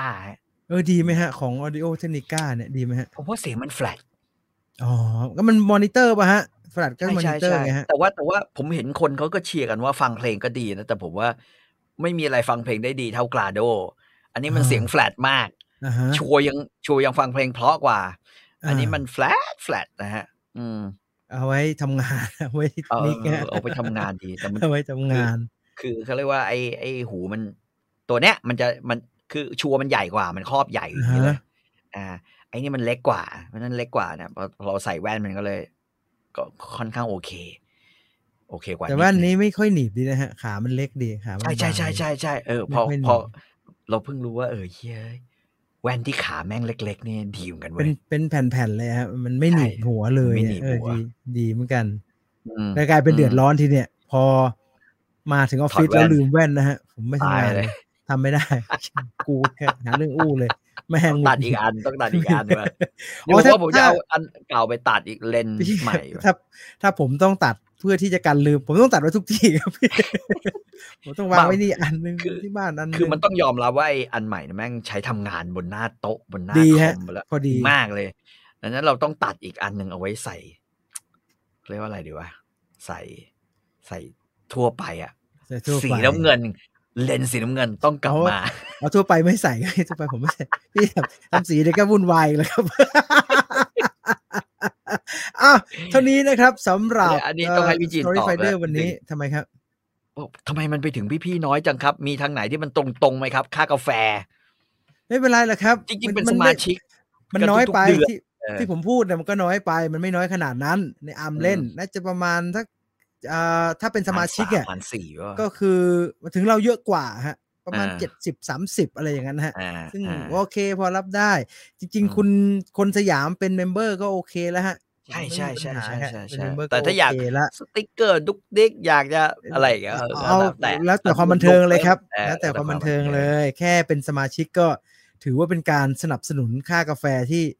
ยอดเยี่ยมแล้วฮะกิน Amazon ได้ฮะจริงๆมันเหมือนอันนี้ UCC ต้มเอาตะกี้ก่อนเข้ามากาแฟอินสแตนต์ไอตัวนั่นน่ะไอที่พี่ต่อให้มานะฮะไอเมาส์กันเลยนะโอ้ผมกินทุกวันเลยครับบอกให้พี่เขาเอาเข้ามาขายนะฮะเดี๋ยวมันหมดแล้วผมไม่มีกินนะผมใส่แม่งมึงดีแคปกูใส่แม่ง 4-5 ช้อนเลยเฮ้ยแพงเลย กินน้อยๆหน่อยมันดีแคปผมใส่เต็มแก้วแล้วผมยัดไป5 ช้อนเค็มปากอร่อยใหญ่เลยไม่แล้วก็หลับสบายมีความสุขไม่ค่อยได้กินดีแคปอร่อยดีมากให้เขามาขายไม่ขายผมจะซื้อของไปเรื่อยแล้วนะหมดเวลาสำหรับ StoryFinder คือวันนี้นะครับกลับมาเจอกันใหม่สัปดาห์หน้าในตอนจบของ3ก๊กนะครับย้ำว่าใครอยากจะฟังเรื่องไหนต่อคอมเมนต์บอกเอาไว้ด้วยนะครับจะได้เอาไปพิจารณาร่วมกันว่าควรจะไปทางไหนต่อนะครับไว้อะไรถึงสุนัขก็นิกพิมพ์ผมว่านิกพิมพ์นะแม่งจะกลายเป็นเหมือนไอ้หนุ่มรถไฟคือ3 แผ่นตอน3 แผ่นตอนนี้ไม่จบทีว่าหนังสือไม่แค่ได้โอ้นี่ก็พิมพ์ได้แน่นอนว่ากันทีละบรรทัดช่องว่างเยอะลาไปก่อนสวัสดีครับสวัสดีครับ